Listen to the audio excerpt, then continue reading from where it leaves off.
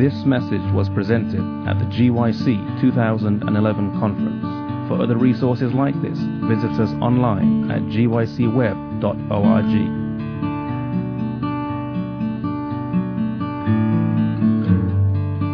Theodore Roosevelt quoted an African proverb, speak softly and carry a big stick. But since I don't have a big stick, I don't want to speak softly. All right. Now, let's transition into most holy place ministry.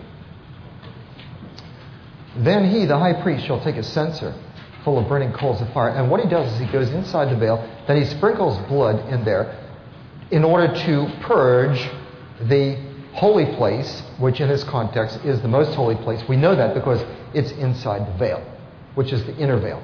The Hebrew word is specifically the word for the inner veil there. Okay, so this is, on the Day of Atonement, second phase of atonement. The priest goes in there. Now look at what happens here in Daniel 7. We find here the end time equivalent or fulfillment of that. I watched till thrones were put in place, court was seated, books were open. I was watching in the night visions, one like the Son of Man. Who's that? Jesus. Coming with the clouds of heaven, not to earth, but to the Ancient of Days. William Miller missed that point, and as a result, he was disappointed. Okay? And they brought him near before him. Then to him was given dominion, glory, and a kingdom. This is what I was illustrating when I referred to Prince Charles and Queen Elizabeth, right? If he comes in to Westminster Abbey and goes in procession down to meet his mother and becomes king. See, the purpose of the judgment is to receive the dominion. Why? Because the judgment determines the nature of the dominion. Who belongs to him? Who his subjects are. Does that make sense? Okay, so that's that marriage which is behind closed doors in heaven. All right, so that means then that Christ has moved into his most holy apartment ministry, which is a judgment event, and I have written a lot in my book, Altar Call and Who's Afraid of the Judgment, on the nature of the judgment, that it's for our benefit. It confirms our salvation. If we're with Christ, then the purpose of that judgment is not to condemn us. Dale Retzlaff totally missed that. You know, he calls it a terrible thorn in the foot. It's like it just opens it up so that you're unforgiven, and you have to be forgiven all over again. There is nothing in any of the Day of Atonement texts in the Bible, Leviticus 16, Leviticus 23, Numbers 29, nothing about forgiveness. It's all after forgiveness. It's dealing with that judicial responsibility, the fact that God has forgiven truly guilty people like you and me. And so it's for him to justify what he's done. Let me illustrate that just for a moment. Suppose I'm out here on the highway and I'm in my car and I'm driving 120 miles an hour, and I get a ticket. And the judge, however, has mercy on me and forgives me and pays my fine for me. Now that's never going to happen, so don't go and try it. But just for an illustration. Then suppose that another judge at the next election is trying to take the position of that judge that forgave me. And the judge is going to look in all the records. They're going to have assistants, and they're going to try to scoop up all the dirt they can on the incumbent. And they find there, their record, that judge forgave Roy Gane and paid his fine for him. What is that other judge, the challenger, going to do? He's going to put in the newspapers, the incumbent is soft on crime, right? All right, this is just a story. But now suppose that this went to a higher court and it was vindicated that the judge who forgave Roy Gane did so for a good reason. Okay? That's what the Day of Atonement is all about. You see, God's forgiveness of his people and his condemnation of those who should be not forgiven. This is all subject to review by the jury, which is the onlooking universe, who want to know, can we really trust God? Is he really fair? And God does something that no government, no business would do. He lays open all the books. Total audit. God not only allows himself to be audited, he puts it out himself and opens up the process. Talk about this full disclosure. That's incredible. And the reason is because he wants everyone to choose to trust him. Otherwise, they can't love him. And so the purpose of this judgment is to demonstrate that when he forgave you, he was forgiving the right person. Who's the right person? Romans 3:26. God is just when he justifies those who believe. Believe in the present tense, not believed in the past tense. That means believe and go on believing. Right? Don't throw that $1 trillion check away. Jesus said to the woman taken in adultery, John 8, verse 11, neither do I condemn you. Go and what? Sin no more. Don't just go and hop in bed with somebody else and do it all over again. See? In other words, I'm giving you a new start. A new start in life. You're not... The judgment doesn't deal with your pre-conversion sins unless you throw away the benefit of Christ's forgiveness where he substitutes for you. That earlier part of your life before conversion is flushed down the drain. It's gone. See? Neither do I condemn you. Flush. You can hear that flushing sound, okay? All that garbage. Don't sin again. So I give you a new start. Jesus takes us where we are. Praise the Lord for that. But praise God, he doesn't leave us where we were. It's not the kind of cheap grace whereby we believe that, oh yes, I believe, and so as a result there's something legal in heaven, and then God looks at me through rose-colored glasses and nothing changes here, and I go on sinning 1,000 times a day. That's not the way it works. No, that's not the way I want it. Do I want to sin? No, I don't want to sin. Sinning is a drag. It's rot. I want that power to overcome. I want to be restored and regenerated. All right. So this is all part of then receiving the dominion. And now where's Jesus? He is in heaven. What does that mean? Where is he going to give you the Spirit? From where? When he was on earth with the disciples, he breathed on them the Holy Spirit, John 20. When he goes to that first department of the sanctuary, he's ministering there. He is giving them the Holy Spirit from there. That's where the lampstand is, right? Where is Jesus now? Now, I don't have time to give you my presentation on 1844. It's very short, about 6 pages, 10 steps to 1844 in my book, Who's Afraid of the Judgment? It's a lot simpler than people think. Okay? But the reality is, I'll just give you my conclusion, because all the evidence is there as well as answers to objections. But we are living now since 1844. For me, the most important thing, experientially, from my experience, is not that it was 1844. That's important as a fulfillment of prophecy. For me, in my experience, the most important thing is I'm living during the period of the end time judgment. This event, when Christ has already done that, and when the first angel's message in Revelation 12, 6, and 7 says, the hour of his judgment has come. That means that Jesus is now ministering from his headquarters in the Holy of Holies, in the heavenly sanctuary. Now, I know I have access there because Jesus made that way of access. And when I come boldly to the throne of grace, I'm coming boldly to that throne in the Holy of Holies of the heavenly sanctuary. That's where I receive grace to help in time of need. That's where I receive the gift of the Spirit, from there. If I'm looking to somewhere else, that's not where it's at. See, Jesus moves, doesn't he? He moved from earth to heaven to another place in heaven. The ancient Israelites had to follow the Shekinah where he went and stay with him if they were going to receive the gift of his presence, his protection and the manna and so on. You couldn't stay back there in such and such a place, Elim or Kadesh Barnea or one of those places, and just build a shrine and we're going to worship God here. That's what so many denominations have done. And we need to not do that. We need to keep following. That's why we used to be anyway, and I hope we still are, and we should be. We need to recapture it if we have lost the edge, and that is a movement. Not just a church, not just a denomination, not just a hierarchy or an institution, but a movement. This is gospel going viral. I guess I just thought of that right now, but I kind of like the sound of that. Gospel going viral. GGV. That's cool. I like that. Write it down. It's a good one.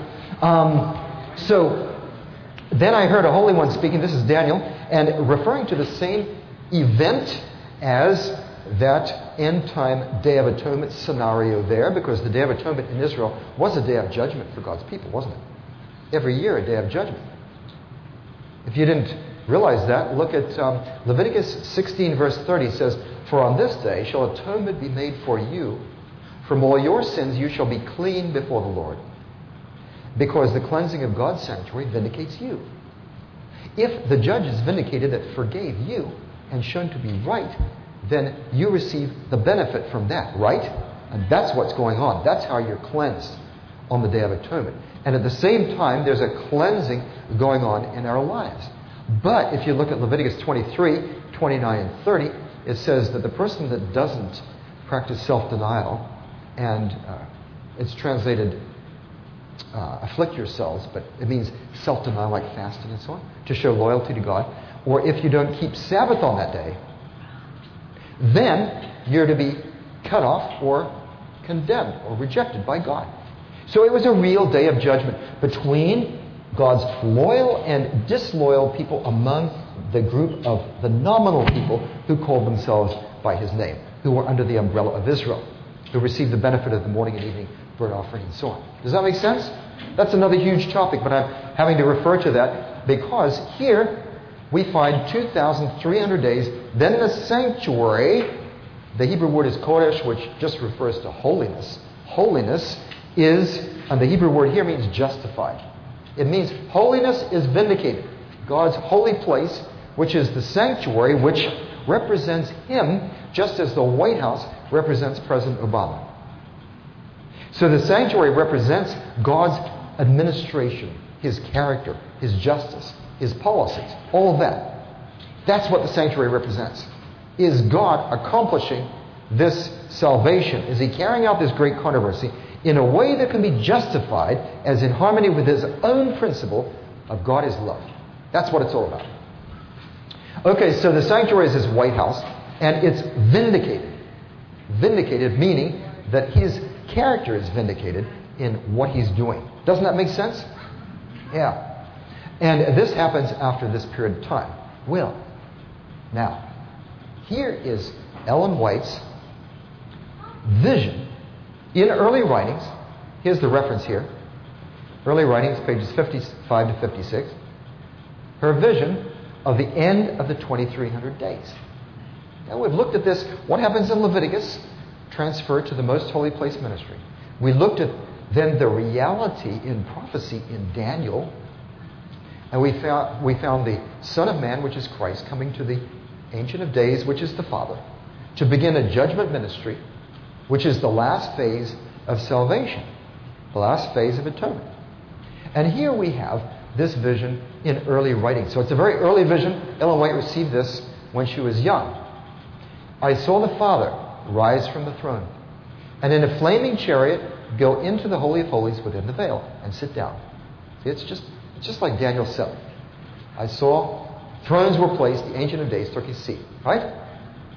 Then Jesus rose up from the throne, and most of those who were bowed down arose with him. She's talking about a group of Christians who were bowed down with Jesus outside in the holy place. Those who rose up with Jesus would send up their faith to him in the holiest. These are the Advent Christians who, followed by faith, accepted the message that Jesus shifted the headquarters of his ministry in 1844 into the most holy place. Right? This was seen in a vision by Hiram Edson. A vision, it was a thought. It was a picture that flashed into his mind somehow. He got it, and he connected it with Scripture. So it was based on Scripture, but God had to point him to Scripture. It's not that it was just made up from his head, and that Adventists were somehow using this as a save-face mechanism because they were disappointed Millerites. That's what most Christians think.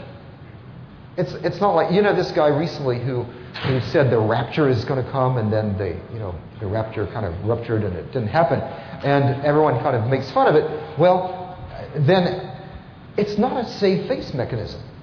Something really happened, and something on earth corresponded to what happened in heaven. Just as on Pentecost, something happened in correspondence with what was going on in heaven. Jesus rose up from the throne, and here these people rose up with Jesus, and they would send up their faith to him in the holiest and pray, "My Father, give us thy Spirit. Then Jesus would breathe upon them the Holy Ghost. Wow, that's like John 20. You see why now I constructed this presentation the way I did? I was giving you the background to understand what she's saying in here. This is all biblical. Then Jesus would breathe on them the Holy Ghost. In that breath was light, power, much love, joy, and peace. Love, joy, peace. Where does that come from? Galatians 5:22 and 23. We read it this morning. We read it today, this afternoon, right? Now look at this. This will give you the chills. I turned to look at the company who were still bowed before the throne. They did not know that Jesus had left it. Those who didn't accept the message that Jesus had done something in 1844 stayed where they were, right?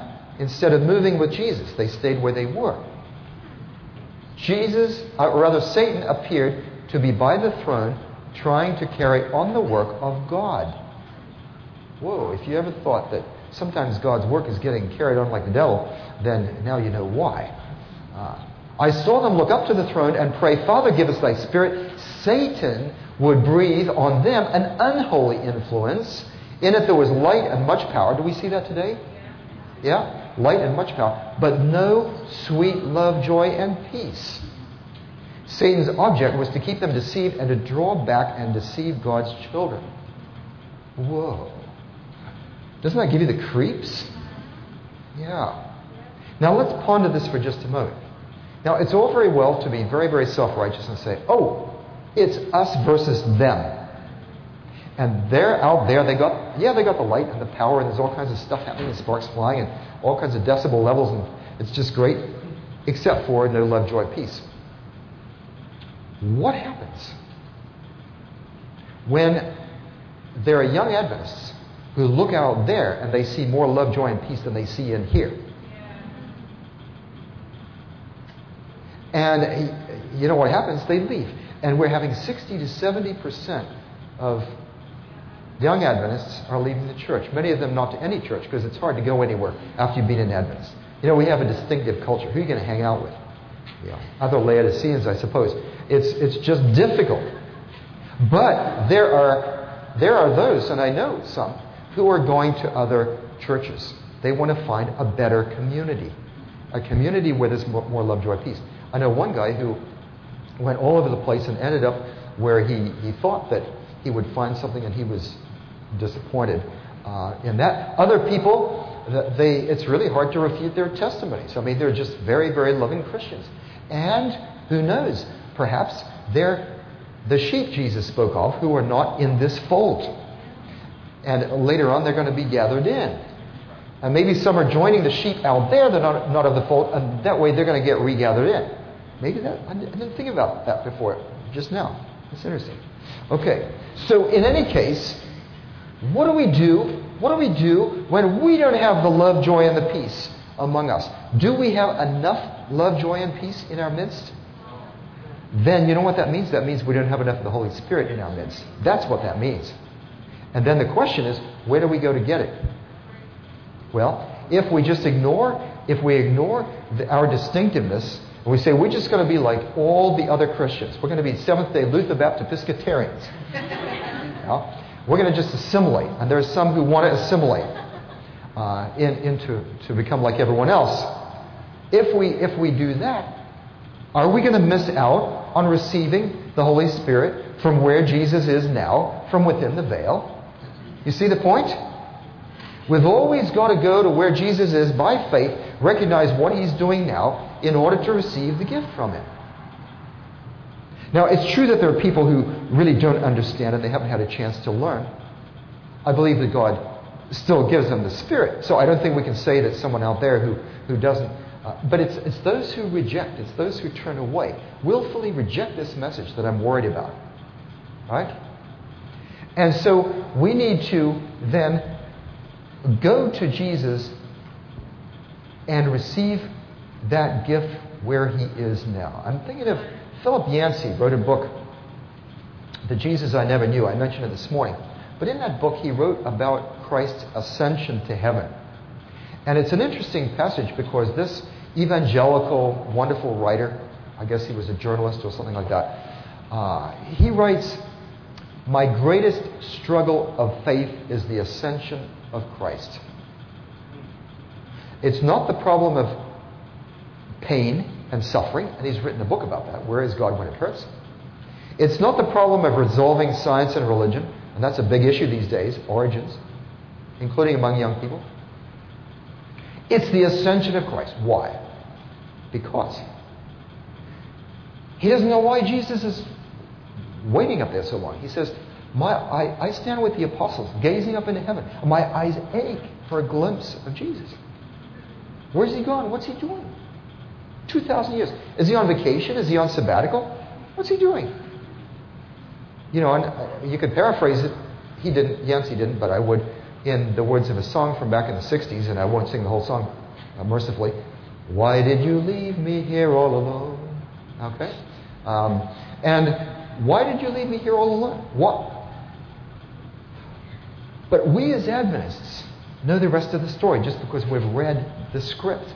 In Hebrews, it tells us. In Revelation, it tells us. Daniel, it tells us. He is working for us, our salvation. We can get in touch with Jesus where he is now. We know what he's doing and where he is. You know, when you got a loved one, you like to know where they are, don't you? Yeah. When my wife and daughter are traveling somewhere, we like to keep in touch. They like to know where I am. So we need to know where Jesus is, what he's doing now. Is it just so that we kind of feel good that, oh yeah, that's cool, we know where Jesus is. He's not in New York, he's not in there, he's there. The point is that at this time, there is a special way that we cooperate with this phase of his ministry. It's always like that. What happens in earth needs to happen. What happens in heaven needs to happen on earth. So that in Leviticus 16 verse 29 it says, on the Day of Atonement, you need to do two things. You need to practice self-denial, and you need to keep Sabbath. Totally focus on God. You don't need food. You can't help yourself. Nothing. No work you can do can help you. You just focus totally on God. This is a holy day. During that time, when the high priest representing you, because you can't go in, just like Esther couldn't go in to the king. Esther couldn't take everyone in Susa with her in to see the king. Only she could go. We have to trust in what's going on, but we participate. And Esther said to all the people in Susa, you need to fast for 3 days with me and my maids. We're going to fast too. Because I'm going in before the king, and if I perish, I perish. Right? And Jesus is going in to his Father on our behalf, and we need to participate with him in that event. How? Practicing self-denial? Well, does that mean we stopped eating ever since 1844? I don't think that can happen. This message was recorded by Fountain View Productions for GYC. GYC, a supporting ministry of the Seventh-day Adventist Church, seeks to inspire and equip young people to be vibrant, Bible-based and Christ-centered Christians. To download or purchase other resources, visit us online at gycweb.org.